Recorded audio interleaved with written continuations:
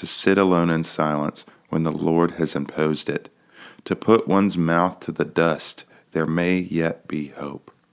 To give one's cheek to the smiter and be filled with insults. For the Lord will not reject forever.